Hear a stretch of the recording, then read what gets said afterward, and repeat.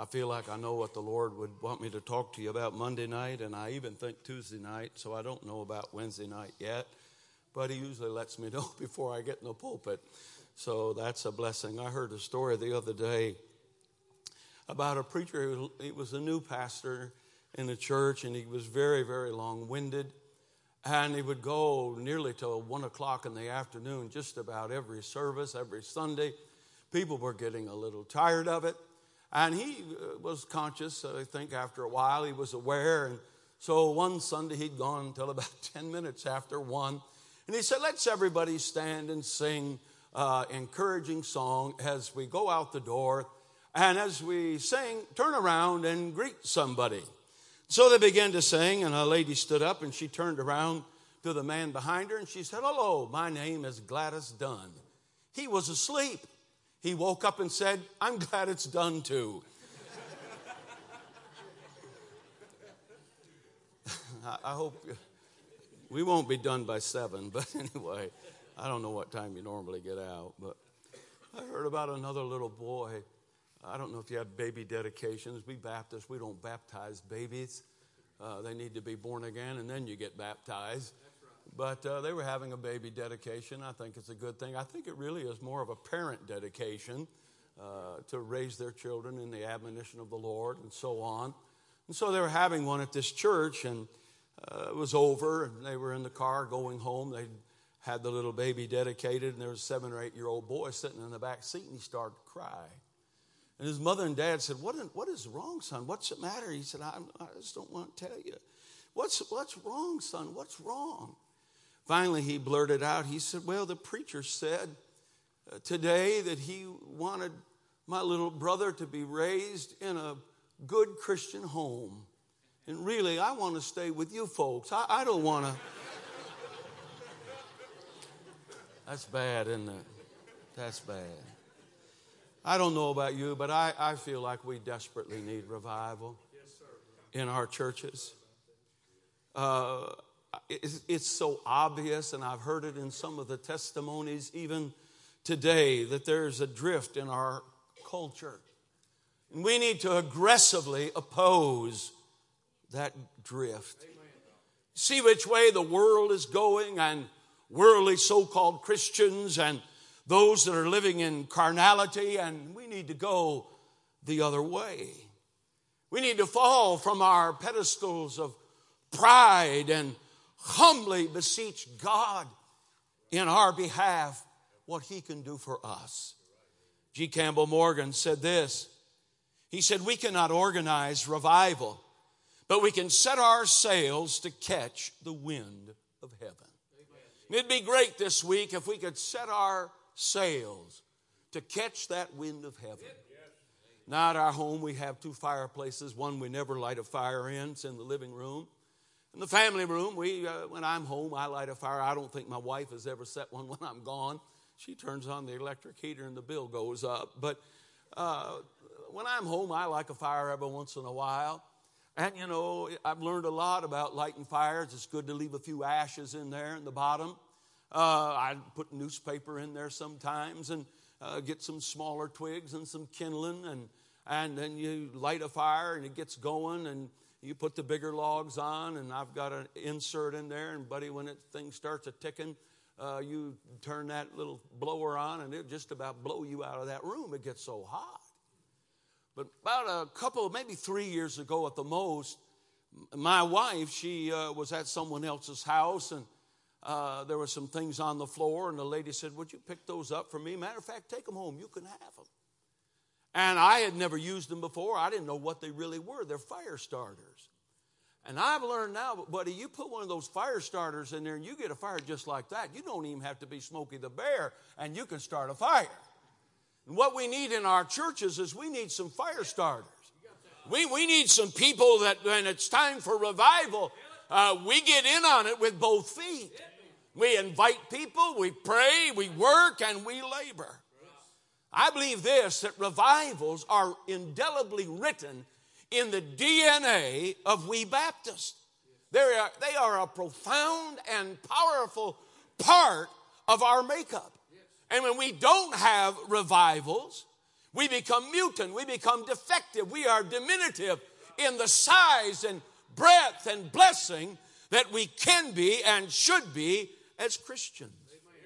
I don't think revivals are just a duty, but I think they are the dynamo of deity in the work of God in our lives. They're not, some people think revivals are a notion of the past. I have preachers every once in a while call me and said, Brother Green, I want you to come just on Sunday and we'll have a one-day revival. Now, God could give us a one-day revival, but knowing the average Baptist church in America, it's going to take a little bit longer than one day. I think revivals are proving grounds for God's power to show himself mighty in our behalf. A revival is God desiring to bless his people. You can follow through that book of God right there. It's a book of revivals. There's times of repentance and refreshing and restoration when God's people got right with God. This book is an illustrated storybook of revival and spiritual awakening among God's people. Revival is God moving in our behalf as we move towards God, responding to our confession and concern for spiritual cleansing. We need a revival. Now, I know we are not evangelicals. We're old-time, fundamental, Bible-believing Baptists. But I was reading a magazine within the last 2 months, this year anyway, and I was reading a magazine and it talked about some staggering things. In it, it said this, and I'm not going to go in depth here because I want to get to the message.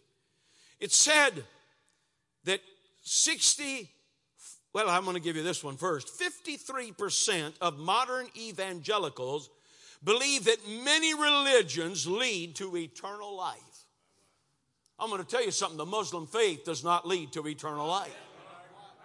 I'm going to tell you if Mariology does not lead to eternal life. It's the blood of Jesus Christ that was sung about that leads to eternal life.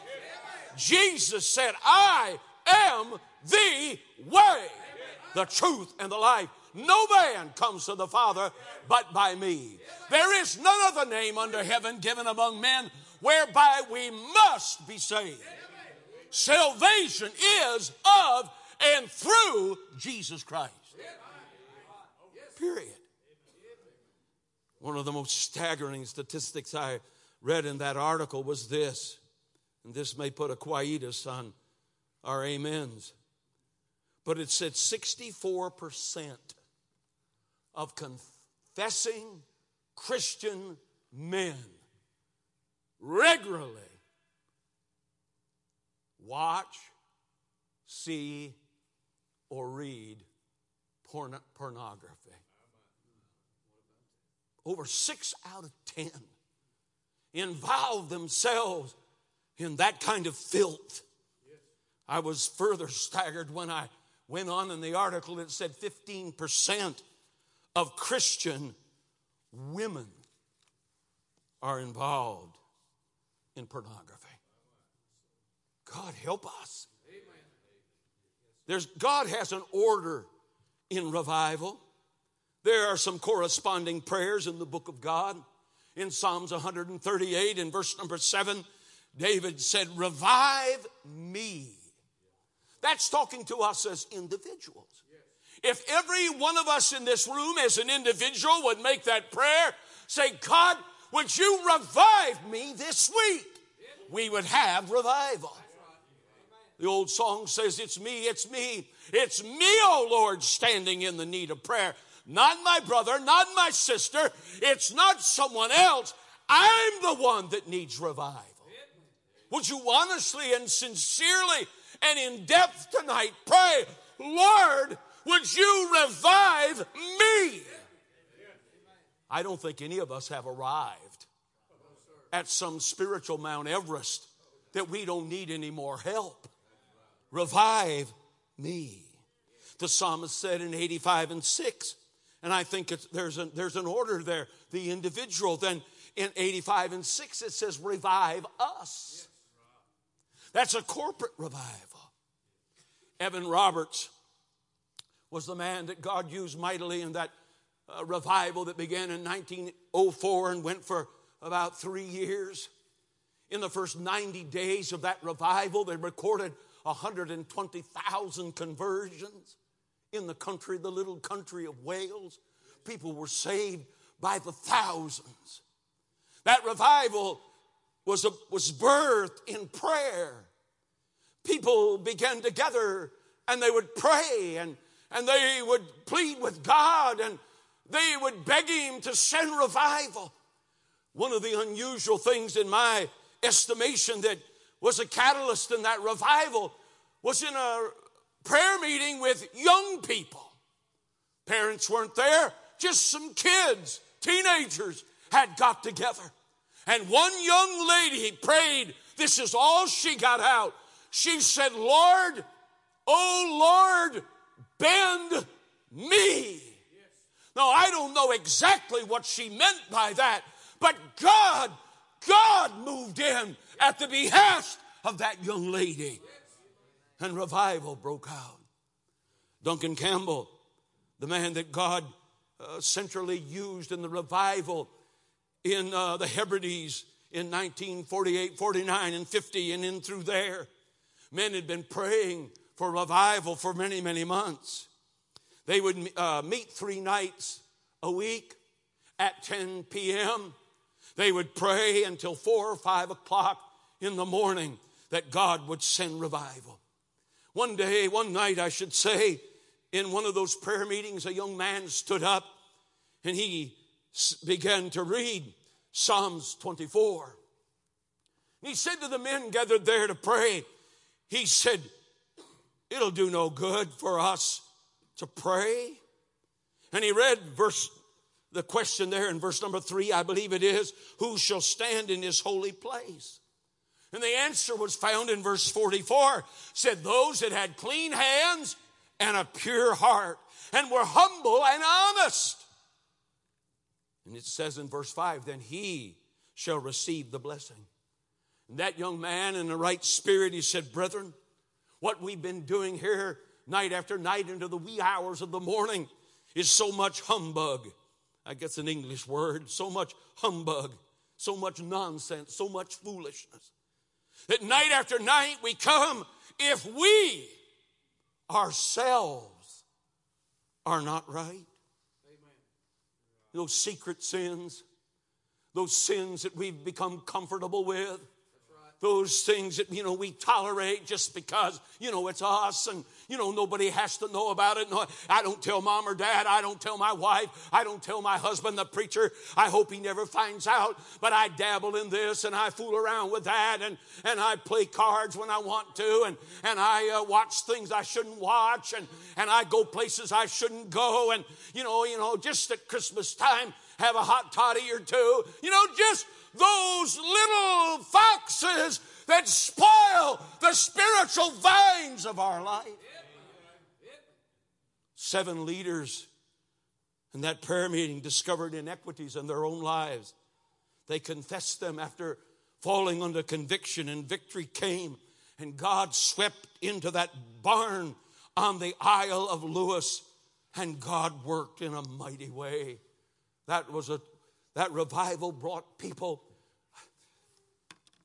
When Duncan Campbell came to the island, he was preaching on the Isle of Skye. He'd been in an evangelistic crusade. I have a dear friend. I see him at least once a month. We talk on the phone, not that often, but I usually see him once a month. His last name is Campbell. He was a preacher. He spent the last year of Duncan Campbell's life in America and in Canada. Campbell came here and preached, and this man was his chauffeur and drove him around. Some of the things he has told me are just absolutely thrilling. But we need a revival. Amen. We need a move of God in our hearts and in our lives and in our churches and in our homes. I don't know how many. I don't want to exaggerate. But I have been with 2 preachers this year already whose children are grown and they're going astray. Some of them are in the ministry and they're going the wrong way. You know, it's old-time hyper-Calvinism, and they have a new word for it now, you know, to make it a little bit better. You know, they think, God help us. Amen. Parents with broken hearts, children dropping their standards, going the wrong way. God help us to get concerned. I want you to look in your book tonight, and this is not a long message, to the book of the Revelation, chapter 3. The book of the Revelation, chapter 3.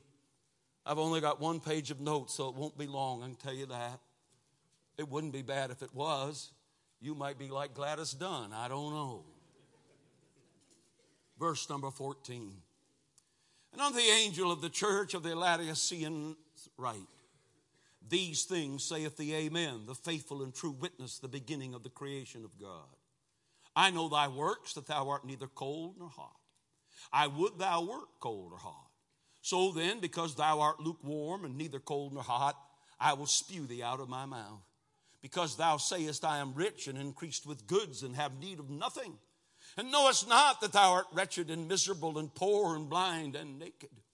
I counsel thee to buy of me gold tried in the fire, that thou mayest be rich, and white raiment, that thou mayest be clothed, and that the shame of thy nakedness do not appear, and anoint thine eyes with eye salve, that thou mayest see. As many as I love, I rebuke and chasten. Be zealous, therefore, and repent. I can see some weary traveler back 2,000 years ago pulling into the city of Laodicea.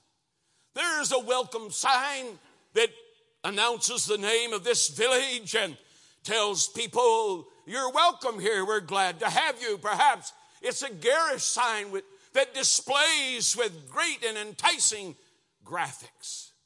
It declares in glowing terms the kind of city that is there.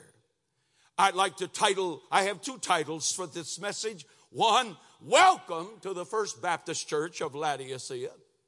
Their motto is, come as you are and leave the same. My subtitle is, a brief history of a bad church. Now here's a church clothed in the emperor's emporium. I don't know if you remember that satire called The Emperor's New Clothes. But the emperor in this story, he wanted some new clothes, and so they shopped around and found a tailor, and that tailor won the bid, and so he came, and he would work at his sewing machine, and he would take something and hold it up and say, what do you think about this, Your Highness? And he'd say, well, that looks nice, and so he would put it on, but he had no clothes. He was just there in his underclothes. The emperor's new clothes were nothing. He was without clothing. He was not covered. And I'm sad to say, and I fear it with all of my heart, there are a lot of people that are clothed in the emperor's clothing. Verse 17 says they were naked when they should have been clothed in righteousness. They were blind when they should have been blessed of God. I think some people have bought their glasses at Satan's optometry shop, and they look through life as rose-colored glasses. Amen. They were poor when they should have been powerful. They were rich in money, but they were poor in grace. They were miserable when they should have been morally pure. They were wretched when they should have been worthy. Time came. You know, there are some things I think that are infesting our church, our churches. Some things, some diseases that have slipped in. I meant to say this at the outset. I have been unhealthy for the last 5 weeks or so. I came down with the upper respiratory flu, and was seriously sick. Didn't know how sick I was. My doctor, that rascal, was on vacation. I couldn't get to the doctor. My wife caught it from me about a week or so into it, and she said, I am going to urgent care. I have never been to urgent care. I took my wife to urgent care, or she took me to urgent care. She went in the back. They worked on her. She came out. They said, here, you take these pills just for 5 days and you'll be fine. I said, boy, that sounds good. I went up and I said, doctor, what about me? How long have you been sick? I've had it about 10 days. It's too late for you. I ended up costing me another week or so. She was well. My wife was well in 5 days. I mean, just like that. Because my immune system was so low, I caught something else that I'm suffering with right now as I'm standing here in this pulpit. I'm in pain. But it doesn't hurt my voice, and I could hold on to the pulpit in case I feel like fainting. And no, I don't want mouth to mouth. You just stay over there. But I think we've grown apathetic. I think the average, we're filled with apathy. The world's going to hell. We can't even pass out a track. I hope to goodness I have one in my pocket. Oh my goodness, yes. I mean, how hard is it? How hard is it to hand a track to somebody? You say, but preacher, I've handed tracks to people and they wad them up and throw them on the ground. They're not rejecting you. They're rejecting him. God help us. You say, I'm embarrassed. Leave it at the table with a tip and leave. Don't say anything. I've started recently, I give the track to the waiter or the waitress before I get my meal. Now, I might be taking a chance. I don't know. It might be spitting in my food. But my goodness, it gives you a little bit more time to talk to them. I've been on 2 occasions in the last year or so, last year, where the preacher, and we were there, I think it's happened 3 times, and the preacher would say to the waitress or the waiter, we're getting ready to pray over our food. Is there anything you'd like us to pray about? Every occasion, the waitress or the waiter has bared their heart. Said, a young lady, she said, yes, my mother has cancer. She's going in tomorrow. And we'd have prayer for the girl. We were praying for that girl in the restaurant we were in. A man, this preacher, he goes in the restaurant all the time, and he uses a witnessing tool. It's a very small community, and so everybody knows who he is. A man who had not spoken to him one time in over a year. While we were praying for that waitress, we looked up, and he was standing there. He said, preacher, I want you to pray. He said, my wife, we've been married for, 15, 18 years, something like that. She left me the other day, and I need some prayer. God, help us to be aware and conscious of a lost and dying world that's all about us. We're so apathetic. And then we've got all these activities. They just keep us distracted all the time from the main task of reaching people with the gospel of Jesus Christ. I think we become a little arrogant. We're saved. We go to a good church. We have good music. We shout every once in a while. We lift our hands and say, glory to God, hallelujah. And we get a little arrogant. And I like the testimonies. Hey, we are nothing but a bunch of sinners saved by the marvelous grace of God. Drive down the road sometimes, see some stumble-bung along the road. I was in Arizona week before last. And I mean, while I was in Yuma, Arizona, the mayor of the city declared a state of emergency because so many migrants are coming into the country. Illegal immigrants, I guess would be a better term, to be honest. That they hired the Greyhound bus company. I saw this with my own eyes. There'd be 50, 60 illegal immigrants standing there, and a Greyhound bus, I don't know who's paying for it, come and pick those people up. And I read in the paper while I was out there, they take them to sanctuary cities. Thank God for that. You want to have them at your house? Have them at your house, friend. But I mean, to tell you, I would say, I don't like exaggerating. I would say half of the corners that I passed to go from the hotel to get to the church, there was a bum there. There was somebody begging money there. It looked like some of them lived there. And you drive by and you're in your suit and you're in an air-conditioned car and you got a couple of bucks in your pocket and your house is paid for and you got this. And we get a little arrogant about that. But by the grace of God, there sit I. God help us. God help us to have a heart for people that are lost, that are dying and going to hell all around about us. We need revival. We need it. We've got to have it. Lester Roloff died on election day in 1982. And I heard him preach several times way in the past, and you probably heard him on the radio, or you may have heard him yourself. But Lester Roloff said before 1982, he said it's revival for survival. And I'm going to tell you something, friend.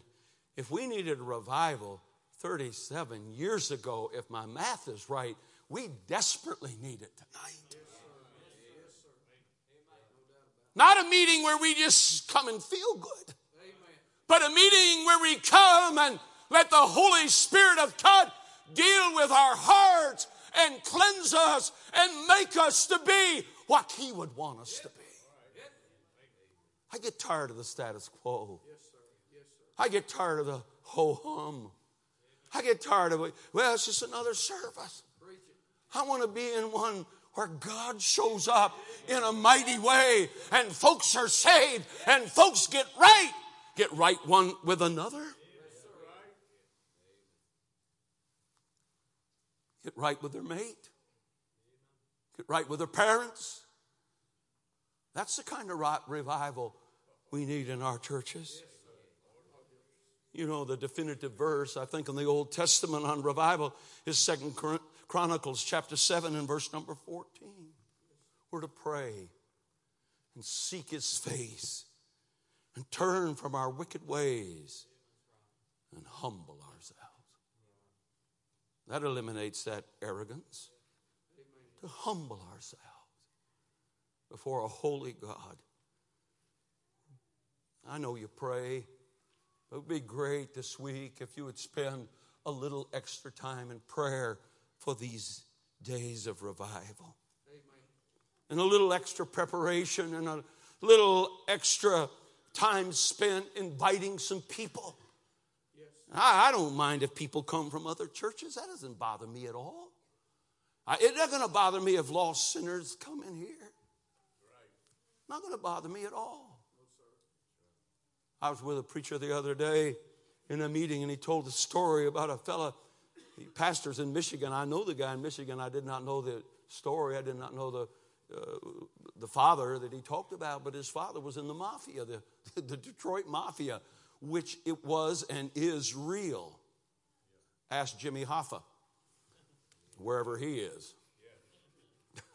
You know, when Jimmy Hoffa, you know, he was at the Red Fox, the Marcus Red Fox restaurant, and that's where he disappeared from, in the parking lot. When they went to his house, and he was the head of the Teamsters Union, but when they went to his house, down in the basement there were 17 drains. Now, I know basements would get flooded every once in a while, but why would you need 17 drains? And it was kind of curious to the FBI when they came in there, why would he need 17 drains in the basement? All 17 of those drains held $1 million. They found $17 million in the guy's basement. I wish I'd have been there first, to be honest with you. We need some extra time, some extra dedication, gathering our families to come to the house of God. Amen. It would be great to have a revival at your house. Don't tell me you haven't had an argument with your wife in 2019. Don't tell me that. Don't tell me you haven't you sassed your mom and dad back. Well, I wouldn't do it verbally if you did it in your heart. Don't tell me. I'm married. I know what it's like. I had children. I was a child. I know what it's like. God help us to have a move of God that rearranges the furniture of our soul and sets our minds and hearts towards spiritual things more than the things of this old world.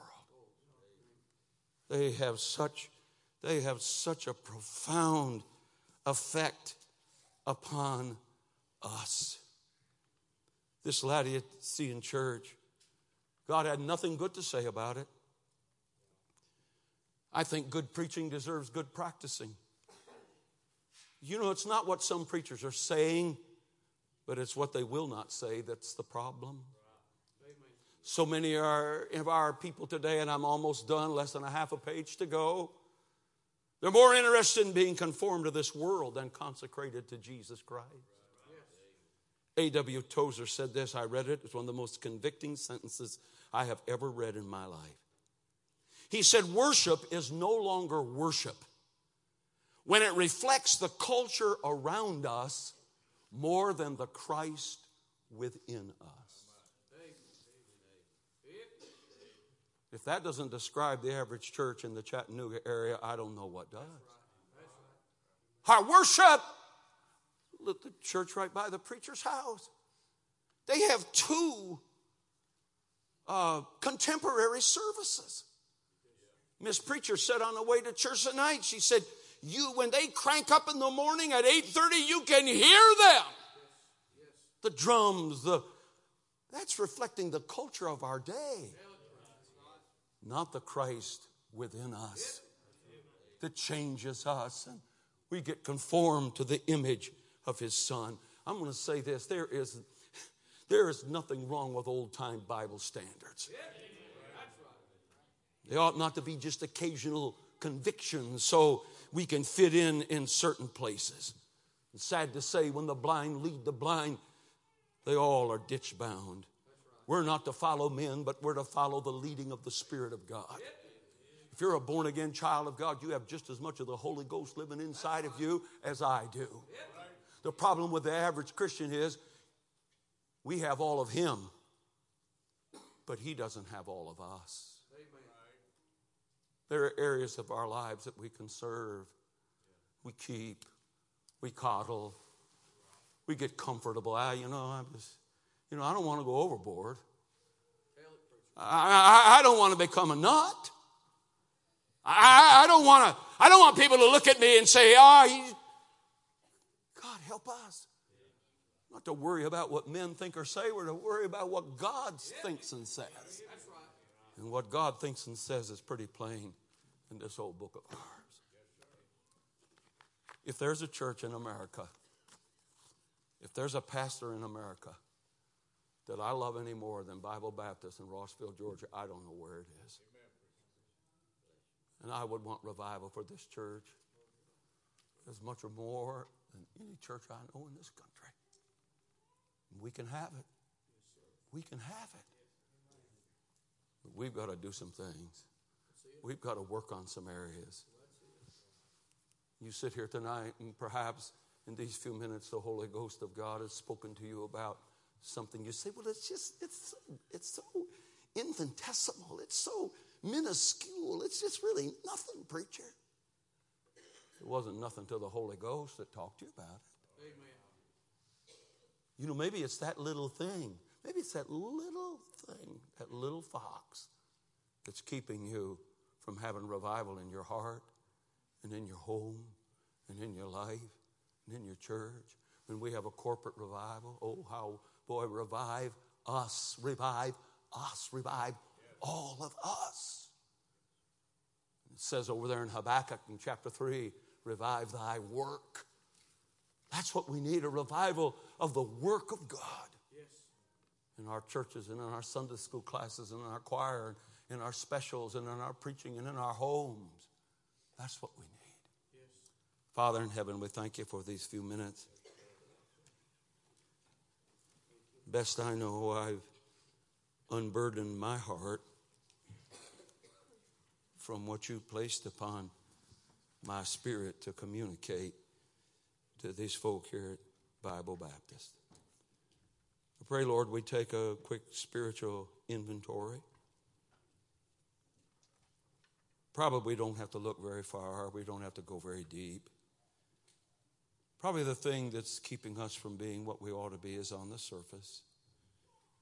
You've talked to us about it before. Sadly, we've ignored you.